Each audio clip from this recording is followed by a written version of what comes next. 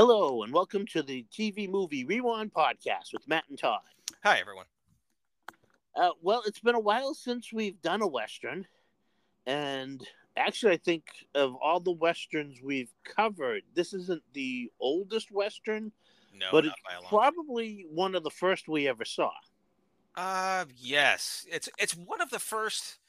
It's one of the first I saw that made me think that okay, maybe I do like westerns. Because for the most part, I avoided them for sort of what was in my head of the average western, which was like very vanilla. And to be honest, I hadn't even really seen them, but I just had this like preconception in my head of westerns, which I guess isn't probably terribly far off for a lot, but unfair to characterize an entire genre for, especially in retrospect, since I've grown to like an awful lot of them.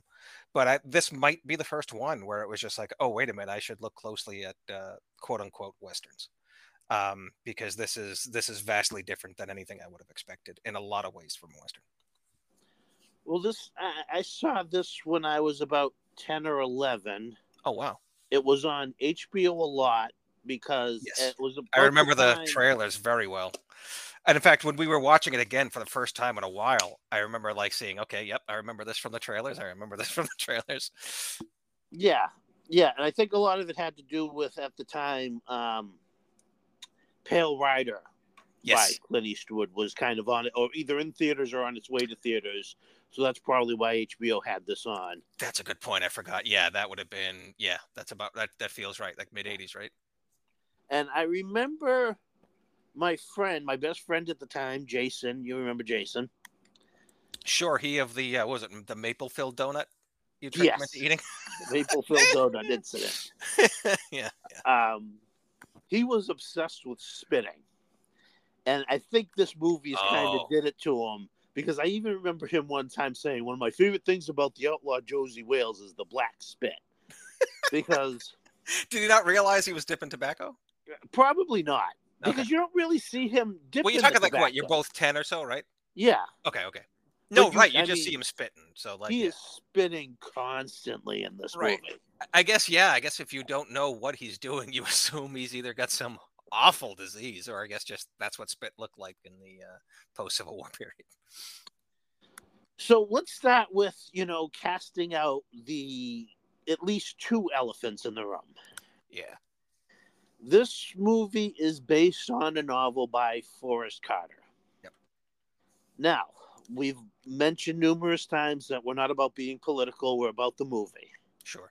Forrest Carter is indeed a problematic person. I do not agree with him in just about anything he did Yeah. or said.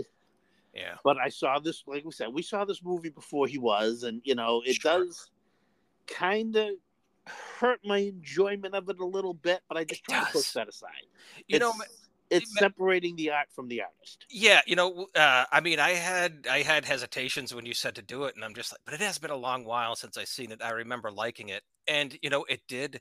Knowing what I do now, it did make it harder to enjoy. But at the end of the day, it's that good. It really is a very good movie. And really, again, because this is directed by Clint Eastwood, it really is more of a Clint Eastwood, although it does follow the book pretty very closely. This is just again about separating the art from the artist, which can be difficult. This is, I mean, this is a perfect Eastwood role, at least in terms of what he had been playing up until this point, especially throughout his spaghetti western period. Right, like it feels perfect for him. Yes, this is very much like earlier movie High Plains Drifter. This is very spaghetti western influenced. So then the other elephant in the room is that Josey Wales, the outlaw Josey Wales, rode with Bloody Bill Anderson and his, Missouri Raiders. And they have battles with the Redlegs, of Kentucky. Let's just, Kentucky or Kansas, but they were Uh, border raiders. well, Kansas, yeah, and I think just to add more bills to the famous bills to the equation, I think I read that both Buffalo Bill and Wild Bill were Redlegs as well, or maybe they were Jayhawkers, but I think they were Redlegs. Well, here's the thing: is they were all deplorable people who Very dangerous, mean people. they basically use the Civil War as an excuse to rape and pillage. Exactly. Let's they'll constantly people who will claim, oh, they were rogue elements of the Union Army, or they were rogue elements of the Confederate Army, and oh, they were just don't. It doesn't matter. They were terrible people who did terrible things and used a war as an excuse to do them. That being said, we're going to move on. We're going to talk about the movie, the fictional movie about fictional people based on, some elements of history. Now, one of the key things about this movie is realizing it is packed down with unlikable characters. Oh my God. Even our protagonist, the anti-hero Josey Wales, such an asshole, is an unlikable character. Yeah. You really don't get to the likable people towards the, near the end. Well, maybe the middle part towards the end. Like Lone Waddy is amazing, and Little Moonlight, yes. they're all fine. But no, like everybody's just awful through most of the movie. But the movie starts with, the reason for Josey Wales to become a hate-filled person who hates the world. Just a monster, yeah. I mean, and let's face it. I mean, at the beginning of the movie, he's fighting against the Redlegs because his hate is focused on the Red, but really he hates everybody. Right. I mean, and we get to see he does change, he does evolve but the movie opens with his wife and young son being murdered and his ranch being burned to the ground by raiders. Specifically, a man by the name of Captain Tyrell, who will be important for the rest of the movie. Yes. This drives Josey to join up with Bloody Bill Anderson and commit raids across the borders throughout the Civil War, and that's the opening of the movie's Civil War montage, and basically no dialogue for the first 15 minutes or so. Yes, and Clint Eastwood has even stated that this is basically his, or at least one of his, anti-war films. Oh, this is definitely an anti-war movie. It couldn't be clearer. To me, this is like very much this is what war will ultimately lead to, or this is what really happens, lest you think it's just about battlefields and fifes and drums and just that horror. Like it runs way deeper than that. Yes.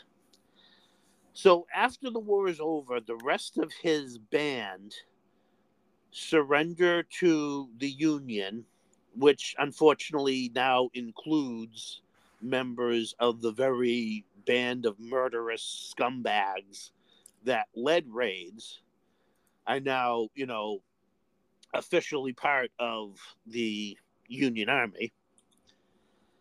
So he refuses to surrender while everybody else goes and surrenders. Those people are massacred by the bad guys. I mean, again, it's hard to, everybody's bad people. Everybody in the scene is, except for, again, the character of Fletcher, played by Vernon Wells, who is at least somewhat likable. He's a man caught in a horrible situation where he's trying to get his comrades in arms to surrender. The war is over. Right. I know you guys were filled with hate, and that's why you fought and filled with hate, and you don't want to surrender, but the war is over. If we go in here and we surrender, and he genuinely believed that if they surrendered, they would be granted their amnesty and they'd be able to go home. Right. Well, because by and large, that's what happened. Yes. Unfortunately, because this particular camp they surrendered to is run by the Redlegs they've been battling throughout the war. They are vengeful people themselves. Yes, they're all gunned down and executed, except for a young man named Jamie, who is shot and wounded. He and Josey Wales escape, and basically this sets off really what the movie is about. Josey Wales just trying to find a place in a world he hates, because he is a man without a country. He does not consider himself, or even any type of society. You get the impression that he's just his one motivation is to be left alone. Now, Because while he's, I mean, because that's the thing. Like, I think in the book it's a bit clear, and you would know. I guess you've read the book, but I think the idea from the book is that it was overt that he was like a Confederate soldier. But in this, it looks more like he was just a guy trying to farm out on his farm who got like dragged into this by a villainous raid, which then just made him again not necessarily beholden to anyone, but I guess the enemy of my enemy when it came to Bloody Bill Anderson. Is that about right, or is it the well, same in the book, or he just kind of gets dragged into it as well? no, in the book, in the book, I would say almost he's a surrogate for Jesse James. Okay. But again, this is a man who his whole world was burned down around him. And Literally, in yeah. any other movie, he'd probably become a villain. Sure. Well, And I mean, he's not a villain. Well, he's an anti-hero, Right. but he's just full of hate. Exactly. And I think it's also very well clear that he's got a death wish. Oh, for sure. When he's fighting to get when he realizes that his former comrades are about to be executed, he rides in and starts fighting off, the entire squad of soldiers by himself.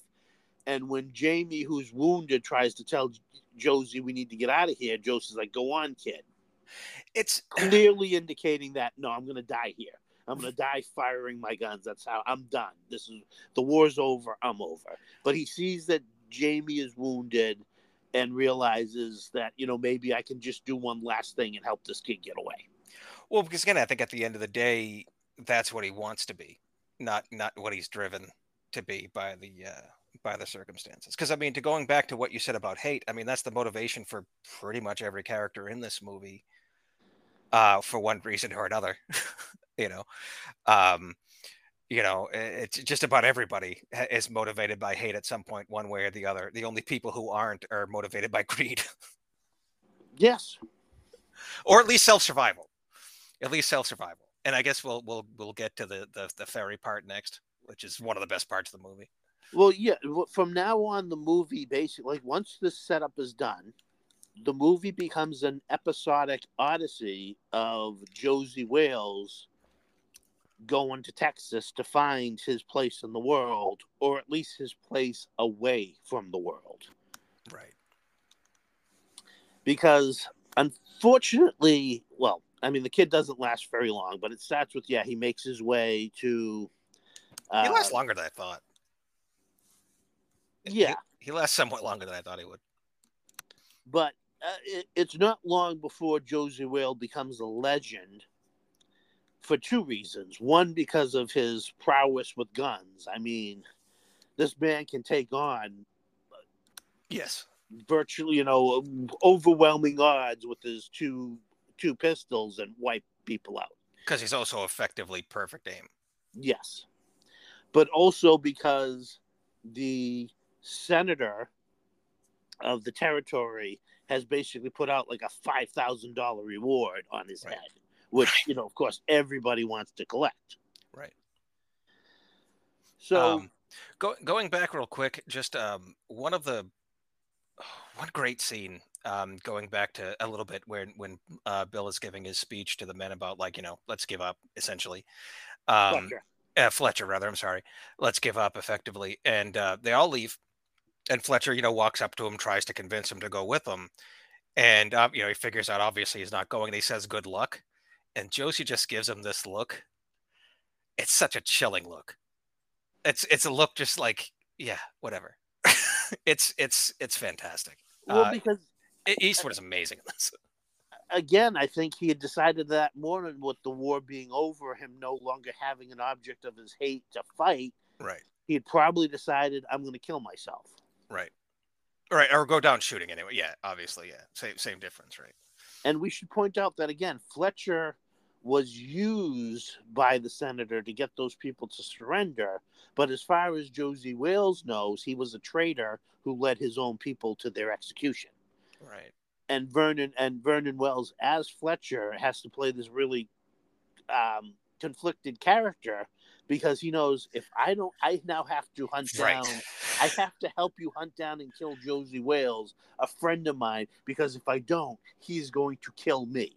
Right, right, because he knows I'm effectively on your side because I have really no choice but to be on your side. So yeah, yeah, right, yeah, And so he is a very reluctant companion to Captain Terrell, the one of the objects of Josey Wales' hate, who he now has to, assist in hunting down Josey Wales. right. Which again, he reluctantly does. So we get to a scene where they come across a ferry across the river, and the ferryman is great character who talks about how he has to know how to sing the battle hymn in the Republic and whistle Dixie depending on who his customers are that given period. Is it possible to give like 2 Whitbistle awards? Because I feel like the clear winner would be Dan George, right? And rightfully so because he's amazing. But also like this guy William O'Connell is the actor for the ferryman, whose name is apparently Sam Carstairs. He's awesome. He's so good. He's so good. Like I love his little speech. How he's like he's ferrying guys across the border, so he has to know both Dixie and what is it, Battle Hymn of the Republic, I think. Yeah. And he has to sing both with like such enthusiasm, which you later see him do.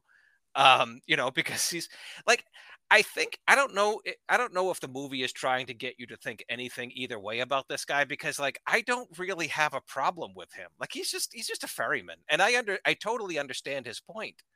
Like he's just trying to survive in his own way. Like he's certainly not the same as the literal snake oil salesman. You know what I mean? The carpetbagger. The carpetbagger, yeah. Like he's certainly not that guy. No, I think Sim, rather not Sam. Sim. I think Sim is like he's way more sympathetic. Like to me, he's just a dude trying to, like, he's charging 10 cents to cross. Like he's not trying to. Doesn't seem like he's trying to rip anyone off. He's just trying to not die. His whole point is that I want anybody's going to be my customer. Right. And I'm not taking sides. If whoever wants to pay me the 10 cents to get across the river, I'm going to take across the river. Right. I don't care who they are or who they fought for. I'm trying to stay out of that. Folks are going to cross the river. Might as well be me. And again, he's not trying to be sleazy about it. He's not trying to be slick about it. He's just trying to be very pragmatic about it. And I kind of respect that. This guy's all right. And I want to at least shout out the actor because he does a great job.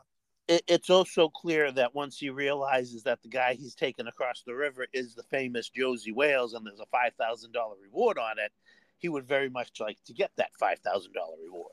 Which is fair, also somewhat greedy, but also he is the outlaw of the winning side. So he's technically doing what he should be doing. And as far as he knows, this is the murderous outlaw. Right.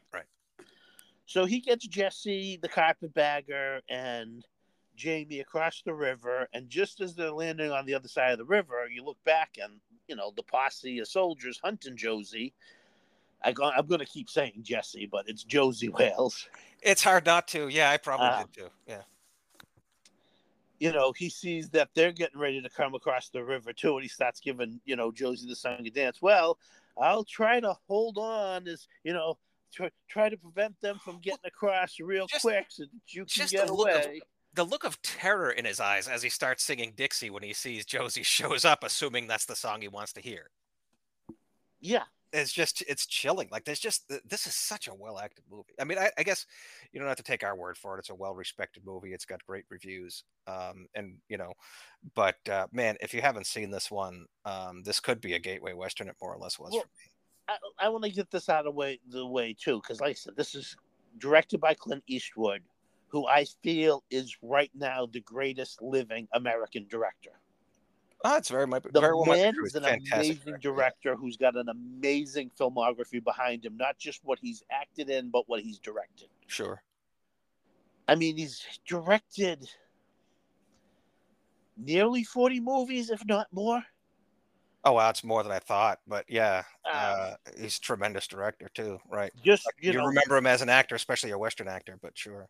Yeah, or as Dirty Harry, but And I forgot how long he had been directing too, which goes to show how I forget how long he's been around.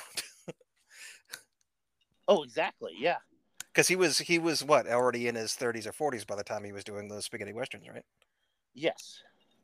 and I think this is the fourth or fifth movie he directed. Right. So he gets, the ferryman starts going back across the river, and the carpetbagger is teasing Josey that, you're going to get caught now, Mr. Josey Wales. And Jamie is like, come on, Josey, we need to ride. We need to go on. He's like, and he says to the kid, we can't. Look at these tracks. There's a group of soldiers out ahead of us, not too far ahead of us. So if we try to outrun these people, we're just going to run into those soldiers. We need to wait here and gather time for those soldiers ahead of us to move further ahead. And, while they're coming across on the boat, Vernon Wells Fletcher is telling Tyrell, it's you know what, you may want to wait over here or slow down, because you can see Right. Josey's waiting over there. And Tyrell's like, oh, what's he going to do? Shoot us all? At best, he's going to get 2 or 3 men up at the front. Right. The camera cuts to those men up at the front like, hey, wait a minute. Yeah, that's a great shot. That's actually a great shot. I really appreciate that they do that too. Yeah, I appreciate that they do that too, because you're right. As soon as he says that, they cut over to 3 men like looking bad at it. Like, wait a minute. And to clear, like, if you haven't seen the movie, the thing with this ferry is that it's run by rope. Like, it's a pretty straightforward but very ingenious plan of there's a rope tied across the river, and the ferrymen just kind of pull their way across the river. But you could also see the flaw in this design, which Josey will exploit very soon. Because yes, as the carpetbagger is telling Mr. Josey Wales about how this is a country of law, order, and justice, Josey Wales says, well, around here we got something called a Missouri boat ride. And he shoots the rope, which breaks and unravels, and then down this, it's a fast-moving river. It's not a rampaging, rapid river, but fast enough that it now starts taking the ferry down river. It's a river, yeah. Much to Fletcher's delight, even. Like I told you, Josey Wales is a smarter man than you think he is. So, as Josey and Jamie camp out, and like I said, Jamie has got a stomach wound that everybody kind of knows is fatal because of the time as it's happening. But Josey's hoping, maybe he'll pull through, or they're camped out. And that's when they're ambushed by 2 more people looking for the reward. And one of them, the character called Abe, played by Len Lesser, is my Whitbistle Award winner. Because he gives one of the most memorable performances in the movie. He's one of the first characters I think of outside of Josey Wales. Fair enough. With his lines of like, now, you draw out those pistols real slow so I can count the hairs on the back of that hand. This movie is so quotable. It's a tremendously quotable movie. Some great lines in it. Oh, for me, it's the ferry boat. It's the ferry scene that is the first scene I think of when I think of this movie. So again, Josey Wales showing the kid causes a distraction by saying, Pa, yeah, I got the gold, Pa. The gold, me and Josey. I'm going to keep saying Jesse. The gold, it's me so and Josey stole from the. Because when I think Josey and the Pussycats, and that's not right. Right. Very, very, very, very different. Yeah. Which causes the distraction for Josey to kill the 2 guys. Unfortunately, during the night, Jamie passes away and Josey Wales finds himself alone, but he makes it into what was at the time called the Indian Nations, United States territory that wasn't governed by anything. Right. It was basically, it was territory. It was, It was just, yeah. And that's where we meet the most likable character of the movie, Lone Wadey, played by Chief Dan George. Yeah. Technically the obvious pick for Whitbistle Award winner, because I mean he just carries he carries so much of the movie. With just about every line he speaks, he's amazing. But he's also the first likable character we've encountered in the movie. Yes, he for sure is. Yeah, unless you count the ferryman. He's about I don't yeah. find him all that likable. He's more likable than the carpetbagger, but Well, sure. he's not a Um, bad guy. well, that's what I'm saying. But that's what I'm getting at. Like that's what I'm like that. That's what the movie gives you for likable characters to this point. But Dan George soon, Lone. They They've say been Lone used. Waite, but it's Waite, right? Yeah, Like Tom Waite. So I don't know, but he calls it Lone Waite, or that's how Josey pronounced it. I think they instantly bond due to the fact that they both hate the United States government. Right. For almost similar reasons. But of course, Chief Dan George talks about what happened to him and his people, and how we've been civilized, and So no I one got likes my us. Like even our own people don't like us at this point. Yeah. yes. So he is again now a man. So these are He basically two explains his men. garb and the hat. Yeah, it's a very like just about everything he says is so important. It's haunting. It is. Yeah. And now these are two men who are basically alone in the world, Right. and so they start traveling together. He is also a lot of what makes Josey as likable as Josey can be. He starts helping Josey find his humanity, whether Right. Josey realizes it or not. Right. Like thank God he is in this movie because otherwise, yeah, it's that much tougher to watch. I think it's because he starts realizing through Lone Waite that I can still hate the world and hate everything that happened to me, but I don't have to hate everybody I meet. Right. You don't have to be a monster. Because as they travel a little further along, they come across this, shop where the proprietor has a Comanche woman as kind of a slave. Right. It's not she's mistreated by him. He beats her. Right. It's unclear exactly, but it seems like she's an outcast, and this is pretty much just where she is, and he's obviously taking advantage of it. Yes, this is Little Moonlight, played by Geraldine Keams, Yeah. who Not a ton of lines and none in English, but she's great. and it Like was you understand everything she's doing with her performance.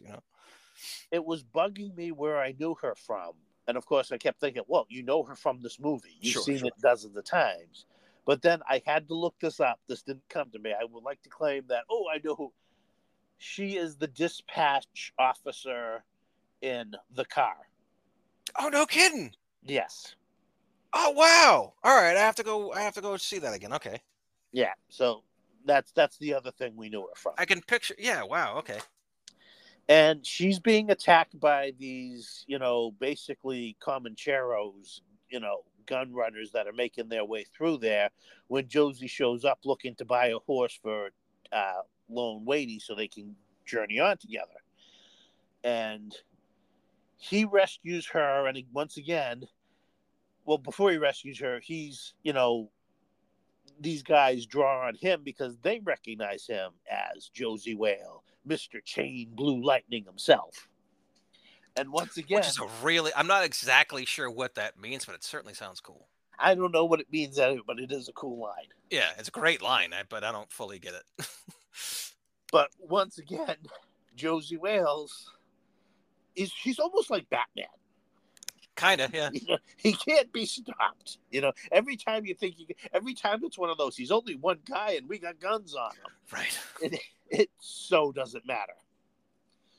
So he kills them, and Little Moonlight now ends up joining their little party of Josey, Lone Waite, and Little Moonlight. And it's not exactly clear when the dog joins up, but they get a mangy red dog that, again, Poor just dog. to show that Josey is not a likable person. Just keeps Right? spitting at the dog. He keeps spitting on the dog's head. Yeah. I mean, he nails it. Again, I have to respect the aim, but, he's a dick. But, as the trio are getting to go that next morning to continue on to Texas, he says to to Lone Waite that, well, the dog might as well join us. Everybody else is.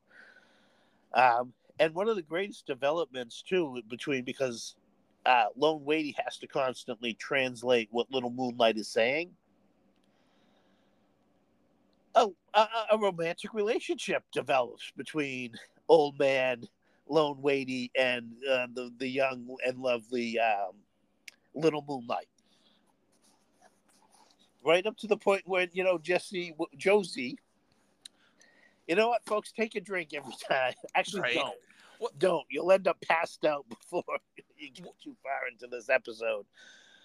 What Uh, one of the little side things that happens, which I like a lot too, is that it's implied that Lone Wadey is like telling her stories that you don't yes. really know exactly what he's saying, but clearly he's pumping himself up. Well, because at one point he says, she thinks I'm a chief. And he's like, well, gee, I wonder where he got that. She got that idea. Right, right. So you can only imagine what he's thinking, like what he's telling her.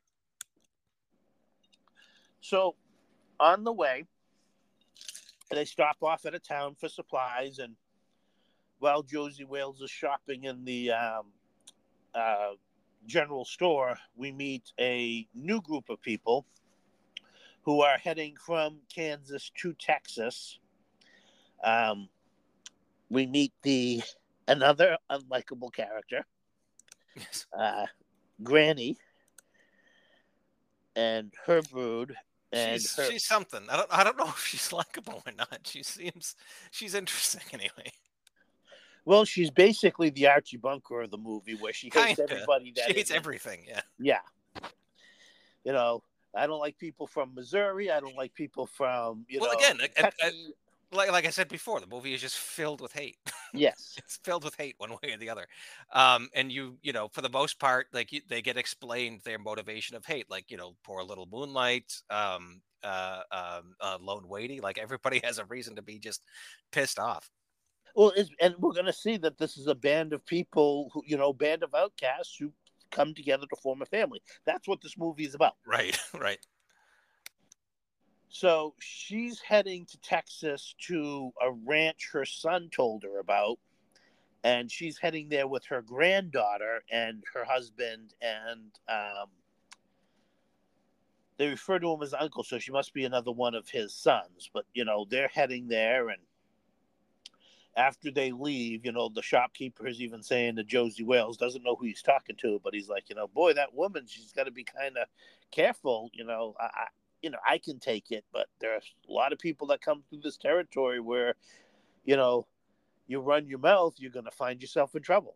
Which I can respect, but then of course he goes ahead and runs his mouth like 10 seconds later. Well, he But in a says, he different way. mentions, he's showing a postcard and he's like, Josey Wales. And Josey stops and is like, huh? Boy, that famous outlaw, if he ever comes through here, because at first the guy Josey thinks he's identified him, but clearly he has no idea who he's talking to. Unfortunately, as Josey Wales is making his way back to the horse and just about to ride out of town, the carpetbagger recognizes him and shouts out his name. And that's when 4 soldiers nearby, all start reaching for their guns. And Josey's just looking at it, and he's giving them this death stare. And he even says to them, like, well, are you going to pull those pistols or are you going to whistle Dixie? And he outdraws all 4 of them, guns all 4 of them down, and they end up riding out of town with the posse hut on their trail. Yep, and then you get that the little conversation between him and Lone Wadey about, like, Lone Wadey's asking him, like, how'd you know who was going to shoot and all that. That's a fun little side. Great dialogue in this. A little bit onto how, like, well, this guy, he was obviously nervous and wasn't going to draw, and then this guy, it's a good one. As they're, they outpace the posse, and then that's when they catch up on the granny and, well, what's left of her brood, because they've been ambushed by Comancheros, and the men have been killed, and Granny and her granddaughter, Laura Lee, played by Clint Eastwood's then paramour, Sondra Locke, are, being attacked, and she's about to be raped by some of the Comancheros, but the head Comanchero's like, no, you're going to keep her, she'll be worth more money to us if she's fresh. Like I everybody, just just to realized my continue doing the air theme of quotes isn't going to be caught on the podcast, but right, just to continue the theme, unless you forgot, everybody is awful. Just about everybody is awful. well, and to more the point of this is as this is happening, Josey Wales uh, just looks at Granny like, well, she's not so high and mighty now as she's crawling around on Right, the like that's the right. ground, sobbing That's over what's her dead important to him. husband. Right, that's what's important to him. She's like, see, And it's also pretty clear that he's probably not going to step in to help. right. Fortunately for them, but unfortunately for Lone Wadey, he slips and falls, and the Comancheros capture him when they notice he's there. And ultimately, I think when Jesse rides in and again guns down all these bad guys, he was more rescuing Lone Wadey than he was rescuing Granny or Laura Lee. For sure, yeah. I mean, that's at least that's the same. I get the same impression. But now we've got even more of a cast built together, and they're all going to go find the ranch of Granny's son.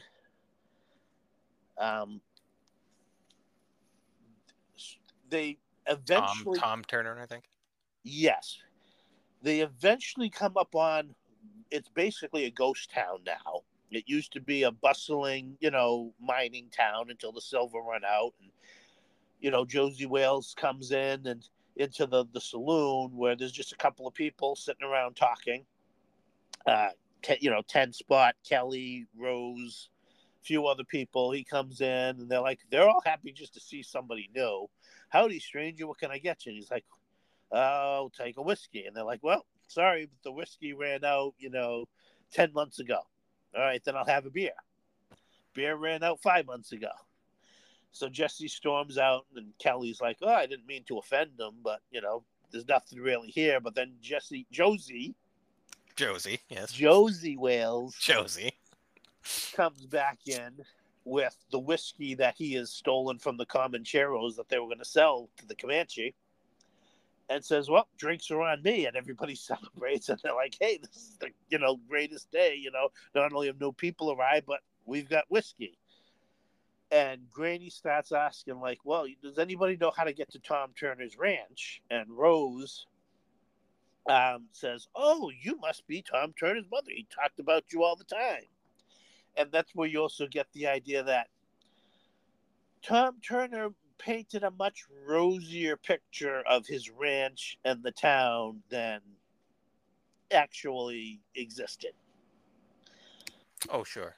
But, immediately they're welcomed and they're led to the ranch by, two of the I guess they used to be Tom Turner's ranch hands because they take on the job again. And they get to the ranch, but, Granny even sees it through the eyes of what it could be. Everybody else first looks at it's like this kind of dilapidated ranch house, and there's all this scrub brush. But immediately she's like, "Oh my God, it's perfect! I'm going to sweep the floor. You go start chopping wood, and you go start doing this, and you go repair the fence, and let me start getting Laura Lee, get in here and help me start getting supper together." And Clint Eastwood's just standing there looking at all this like, lady, you crazy? What? This is nothing, there's nothing here. And she starts, what are you doing, Josey Wales? You go chop that wood. If you don't work around here, you don't eat. And I mean, you always get the impression that his pause is like, should I just kill her? Should I just leave? Well, I mean, it's great. That has basically been his plan anyways, is that once he got everybody here, he was going to go off on his own anyways. Well, right, yeah, like he doesn't even know what to do with them, much less what to do with them. And she's just like, "Well, you're part of the family, get to work." which is funny because she calls him a loafer, and it's just like, he just saved your life. Yeah. Well, it's soon revealed too that the ranch is in the territory of Ten Bears and his Comanche warriors. Ten Bears played by the late great Will Sampson. And the two of the men are captured, and the threat comes that they're going to be that Ten Bears and his warriors are going to attack the ranch. And you get this great battle scene described by Josey Wales about what's going to happen. He talks It's about really fun. Yeah, like the plan. I love a good planning scene, and this is a good one. your son knew what he was doing when he built this place. All these crosses you see in these shutters and the doors, they're for rifles, so you can, stick the rifle out and shoot around. And, Right. Granny, you're going to sit here and you're going to keep the loading rifles. Little Moonlight and Lone Waddy, you're going to cover these doors, but you're also going to want to watch down this hallway because they can come through this roof back into one of the back bedrooms and come up the hallway. So you're going to need to watch that. We're going to keep the fire going with the irons in it. So if you get hit, you grab an iron and you cauterize the wound. It's going to be the quickest way to stop the bleeding. And if that seems kind of out of nowhere, like there's a scene like earlier on when he's talking to Granny and she mentions about how like he had died during the war, so he was a soldier, maybe even a commander. I don't know, but yeah, it would stand to reason then that he knew how to set this place up. Yeah, and it's well built. He Yeah. says the walls are thick; they won't be easy to shoot through. But while they prepare for that, Josey also decides that he's going to try to go out and make peace with Ten Bears. And so he rides out, and you see like the two ranch hands that they've captured have been buried up to their necks in dirt.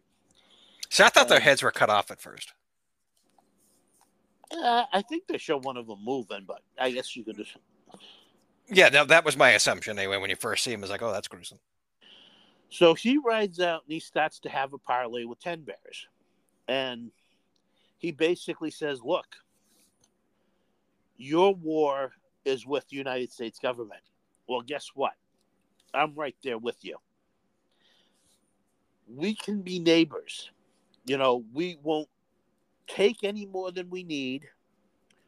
We won't, hunt any more than we need. Every year, we will have our cattle branded with the sign of your people, and you'll be able to partake in that cattle. Let's be neighbors. Let's live together.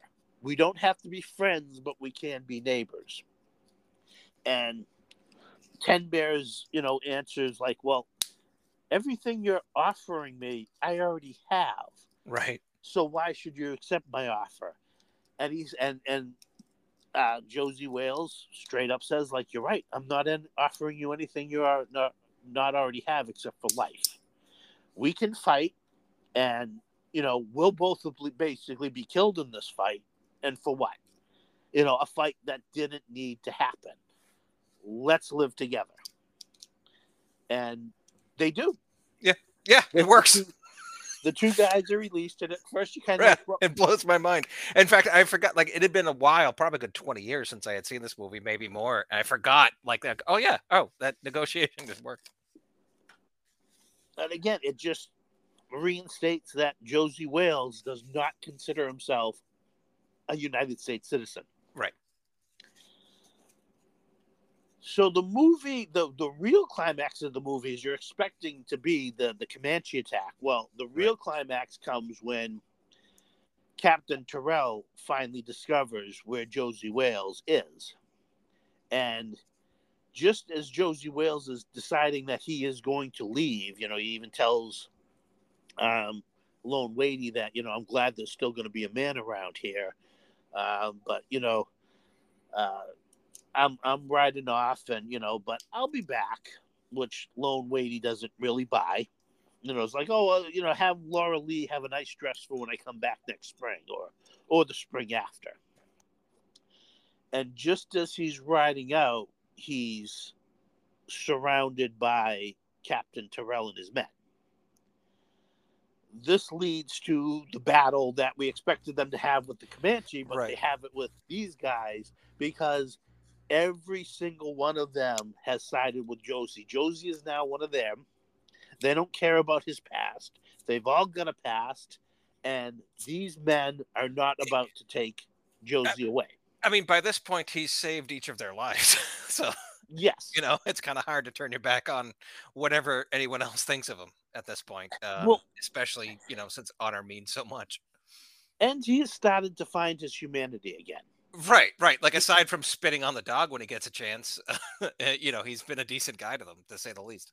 Certainly, far better than most anyone has been to them. No, his hatefulness and hostility has definitely diminished. He's actually, he could easily stay. They all want him to stay. Right. But he's still got in his mindset that he doesn't belong anyways. Right, right.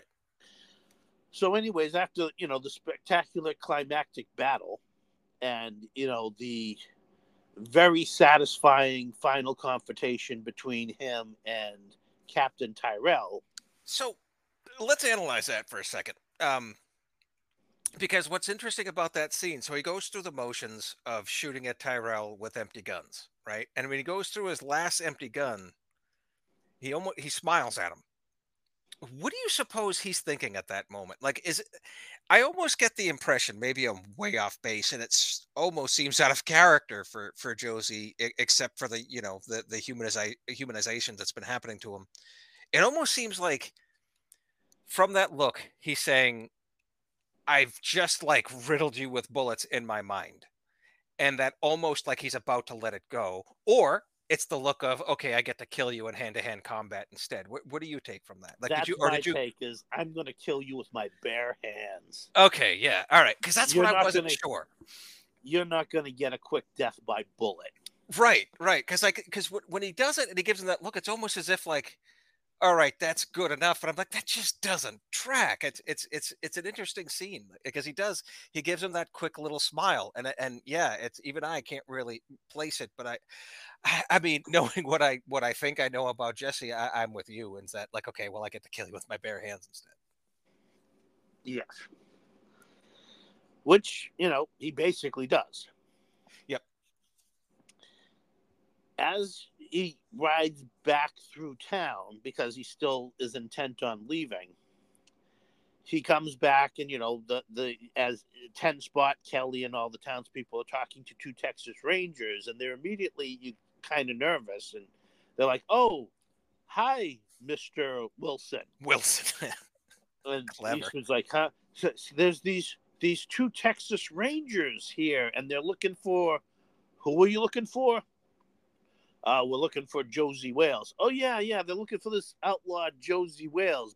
But 10 Spot here has been telling them, go ahead, 10 Spot, finish your story. It's like, oh yeah, well, I was down in Mexico just a few weeks back, and I saw Josey Wales in a gunfight with 5 men, and he ended up being killed.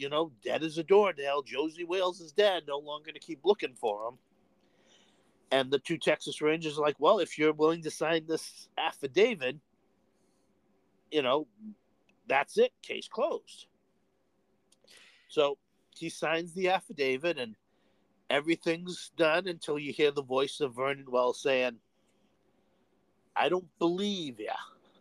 I don't think Josey Wales is dead. And of course you're thinking, oh, he's going to reveal, what he knows. But then he goes on to say, yeah, I don't believe no 5 men killed Josey Wales. I think he's still alive down in Mexico, and I'm going to go down there looking for him. And when I run into him, and Josey's like, well, what are you going to do when you run into him? Well, I'm going to give him the first shot. I owe him that much. But before that, I'm going to try to tell him that the war is over. It's over. And that's when Josey realizes, you know what? It is over. I have nothing against this man. It's time for Josey Wales to be dead. At least the Josey Wales I was up until this point. And maybe now that the world thinks I'm dead, I can go back and be with these people because there's not going to be anybody coming looking for me. Because that was another reason he wanted to leave. Not because he didn't want to stay, but he knew trouble was going to follow him for the rest of his life. But now that his life is technically over and nobody is looking for him, he can settle down. Do you get the suspicion, because I do, I'll be straight, I do. I get the suspicion that the 2 Texas Rangers saw what Fletcher was doing and was like, you know what, I don't feel like dying today either. So sure, I'll go along with it. Well, no, they'd already ridden off. Right. But that's what I'm saying. Like, well, because like I'm saying when they were still in the bar and they're having him sign the affidavit and they're seeing Fletcher act the way that he acts, I mean, to me, if I wanted to live, I would have ridden off too and be like, well, I guess Jesse's not here. See you. Definitely not Jesse. I see. I did it too. I guess Josie's not here. See you. Definitely not Josie. Bye. You know, No, no. I think if they thought Josey Wales was still alive they and would have right there, they drawn. would have tried to take him Yeah. in. Yeah. I mean, you're probably right. Everybody else is giving him a shot. Because No pun intended. I want to bring up, I because like to think they knew and we're just like, screw it. no, they didn't have a clue. They didn't care. First of all, they're Texas Rangers. They have no reason to have This is anything true. against him. This is true, and everybody thinks they can take him anyway, so I suppose they wouldn't be different. They're just maintaining law in their territory. Right. But I skipped this scene earlier because it's my favorite scene in the movie. Okay. Where after he first arrives in the town and he brings in the alcohol and everybody's happy and having a party, a bounty counter Yes. comes in looking for Josey Wales. And Josie's like just leaning against the bar, like, yeah, well, you found him. What do you, Now what? now what? Well, I gotta bring you in.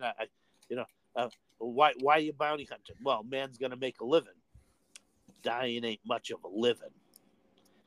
And he basically challenges the guy and says, you don't have to do this. You can turn around and walk out that door and it'll all be done. And the guy turns around and walks out the door. But just a few seconds later, he comes walking back in like, I had to come back. Yeah. And Josie's like, I know you did. And, he outdraws the guy and kills him. But again, this is, again, an evolution. It's not only is a great dialogue and a great scene, but it's also an evolution of the character that Josie didn't just pull out his gun and kill him right then and there. Right. He gave the guy a chance to walk away. That's something he wouldn't have done slightly earlier in the movie. I think my favorite line of the movie is way early on, and it's Fletcher, right, talking to the senator or whatever.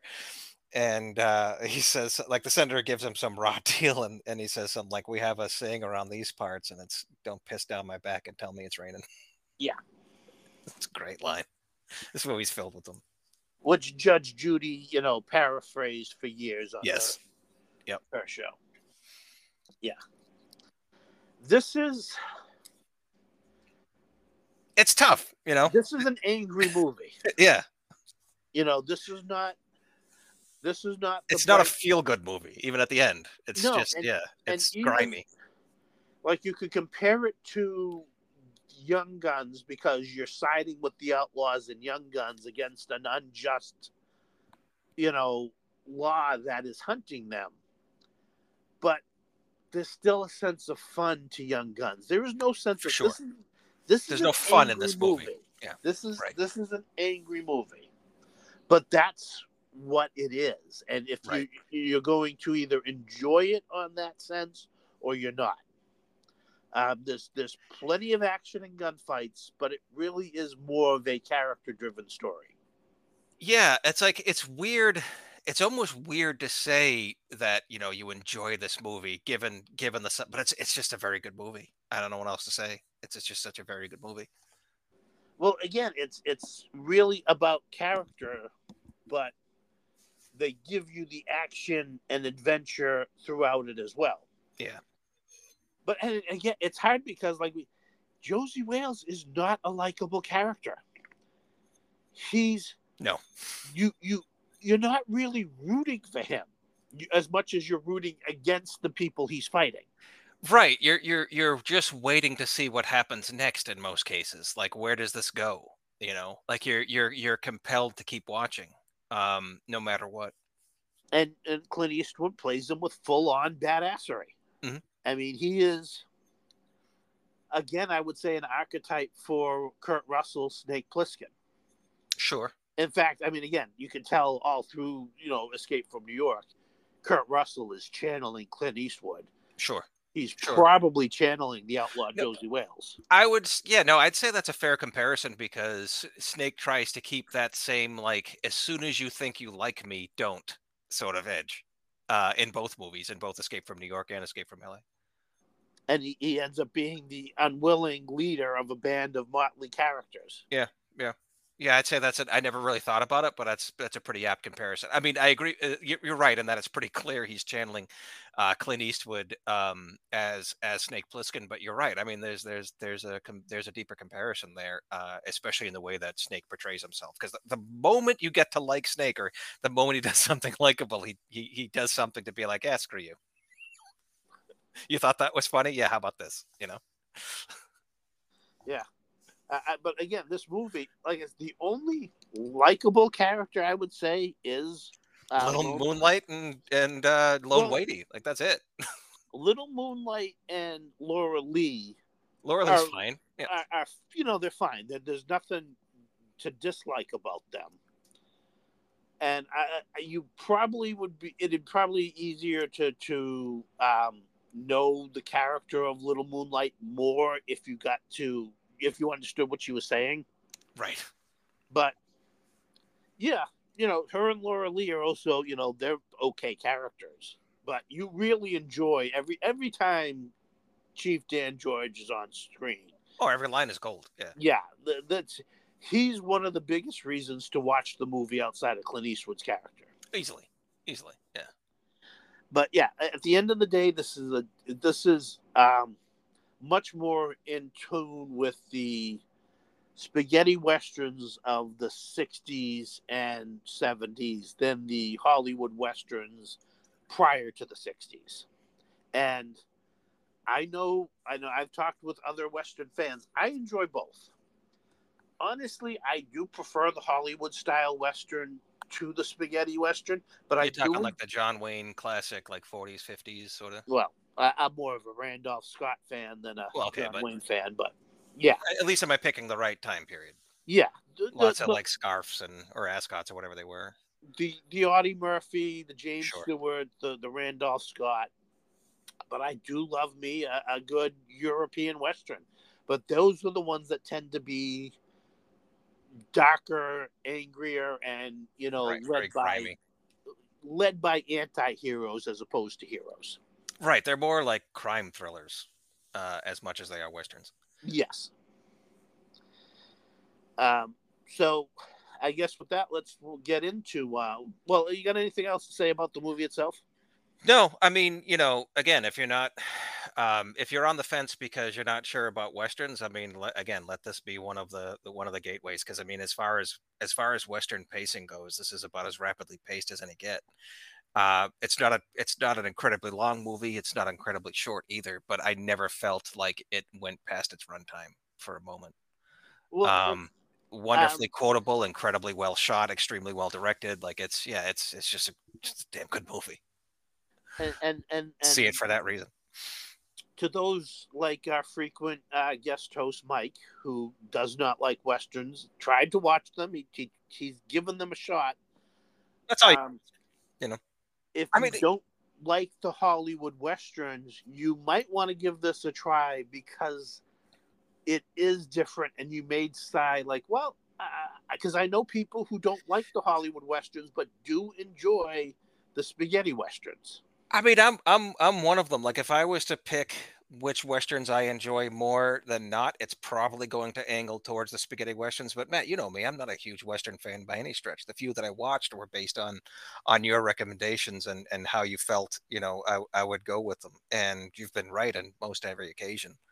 But yeah, like this is one of them. This is one of the ones that really opened my eyes to westerns in general. To really give them a shot to see what they could be.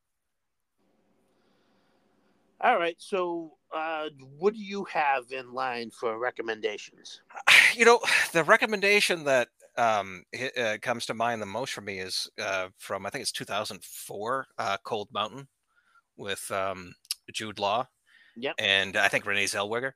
Um, There are some there are a lot of parallels. It's also a movie that I didn't think I would like. Didn't, based on the commercials and the trailers for it, really didn't know much of it and never considered watching it until one day I found myself watching it, and damn if it's not a very good movie.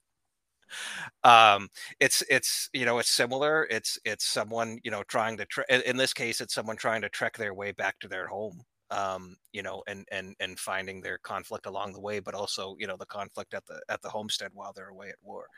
um it's a very good movie, is all I can tell you. I assumed it was going to be something different, and I guess something a far, an awful lot more boring, but it actually ended up being a very exciting and actually quite violent movie. Yeah, and it starts with the true Civil War battle where the Yes, the Battle of the Crater. That was, yes. yeah, extremely well shot. Yeah, no, check that one out. It's if you weren't sure um what it was, it's actually a heck of a lot more exciting and fascinating. It's something I might not have ever seen if I hadn't just, I don't even remember how or why I ended up watching it, but I did, and I'm glad for it.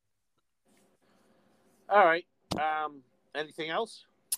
I mean, give any of the modern retellings a shot, like the remake of the Magnificent Seven. Like, if you feel, 1960 is too far away, I get it. So watch the modern Magnificent Seven. It's a pretty fun movie. Open Range is a solid movie with Kevin Costner and oh, I forgot his name, Robert Duvall, if I remember right. Yeah, like give any of those a shot, or if you haven't yet, Young Guns, Tombstone, any of them. All right. Well, I'm gonna go. I mean, the most obvious, I would say, could be considered a sister to this movie is again Clint Eastwood in Pale Rider Mhm. and Clint Eastwood in Unforgiven. Unforgiven could almost be a sequel to the Outlaw Josey Wales. Okay. He's playing a character named Will Money, but it could very well have easily been a sequel to, an older Josey Wales. And I should point out there is a sequel to Josey Wales, um, directed and starring Michael Parks. I have not seen it. From what I understand, I'm probably better off not Yeah. seeing Uh, it. But it was a TV movie called The Return of Josey Wales. okay. Um, yeah. Oh, Outside of that, one of my favorite spaghetti westerns, which is something I only actually just recently saw, but it really, really blew me away. I thought it was excellent. Find a Place to Die, starring Jeffrey Hunter. It is probably the best gateway spaghetti western to check out, oh, besides Clint really? Eastwood's Man with No Name trilogy, which is probably the most famous spaghetti Yeah. westerns. Like, But even I'm a stand for Good, the Bad, and the Ugly. Yeah.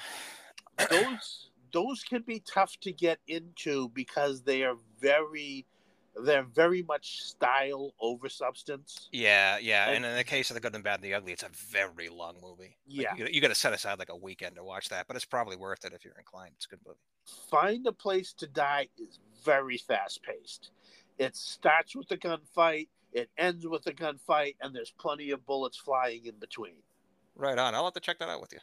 We'll have to watch that then, because now I'm interested. Yeah, And then I'm interested in discovering a new western. the other thing I would say that is, outside of the movie media, find some Jonah Hex comics. Oh, right on. In fact, there was a time where I actually thought Jonah Hex was created based on the Josey Wales movies, but no, I was wrong because his publication predates it. Oh, really? Okay. So, but former Confederate soldier turned bounty hunter, very angry, very anti hero character.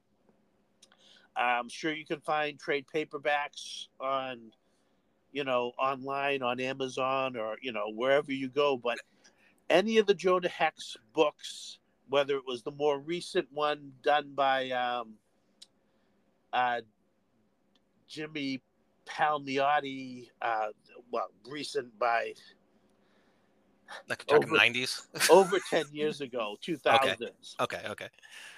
But then his original series from the 80s was also really good. And almost all of them are one and done issues. So if you happen to be in a comic shop and you go through the back issue bins and you find a single issue, chances are it's something you can just pick up and read. Now, is it fair to say, draw your own conclusions about I think it's Josh Brolin movie, but it doesn't really represent the comics No. well enough to suit your point. No, if you Like, didn't like watch the the movie if movie, you want to, but it's got nothing to do with the comics really. yeah, they changed a lot of the character. Yeah, just to clarify that, like if you're thinking, oh, Jonah Hex, there was a movie, I'll watch that. It's like whatever you feel about the movie is whatever, but it's not really, the character. No, and I thought the movie was okay. It was entertaining, yeah. Yeah, But it's not something I would recommend to anybody, unless certainly they not a were already fan interested in it. Right, like certainly not a fan. Like if you want to get into Jonah Hex, it's not that movie is not the best way to start. All right. Well, do you have a Magnificent Seven Degrees? I do. It's not great. I cheated, but whatever. So Clint Eastwood was in, as you mentioned, Unforgiven with Gene Hackman, which brings me to another modern fantastic Western. And it's directed by Sam Raimi, with great performances in it by Gene Hackman and Leonardo DiCaprio and Sharon Stone. Sharon Stone, right? Sharon Stone. Yeah, Russell Crowe. Russell Crowe. I mean, check out Quick of the Dead if you haven't seen Quick of the Dead. That's a fantastic movie. I don't care if you're not a Western fan, just watch that movie because it's great. Period. And a great Sam Raimi film. With again some fantastic performances in it by amazing actors. Anyway, so Gene Hackman, who was in Bridge Too Far with James Caan, who was in El Dorado with Robert Mitchum, who was in the Winds of War and War and Remembrance miniseries directed by Dan Curtis. I don't know if you knew that. Dan Curtis, among other things, of course, Dark Shadows, the amazing Dark Shadows, directed Dead of Night with Forrest Buckles of the Magnificent Seven. All right. Well, I'm just going to go with the more easy and obvious. I figured you would. Clint I Eastwood figured you'd have an easy one. Clint Eastwood was in The Good, the Bad, and the Ugly with Eli Wallach, who played the villain in The Magnificent Seven. I completely forgot that. I like that movie too.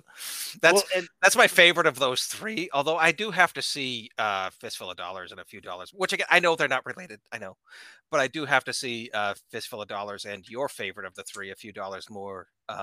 Because it's been much longer since I've seen either of those. Like, I remember liking The Good and the Bad and the Ugly more, but it also might have been recency bias. So. For A Few Dollars More is my favorite of the trilogy. Yeah, I gotta watch them. I gotta watch the first two again because I think recency bias is coloring my Good and the Bad and the Ugly as my favorite of the three. But part of the reason for that movie is like I really didn't expect to like it. It's another movie where I like Cold Mountain, where I don't even remember why I started watching it, but I just started watching it on my own. I think it was on TCM or something, and I just next thing I know, I'm watching the whole thing. It was on TV with commercials, so probably 3.5 hours or something of it.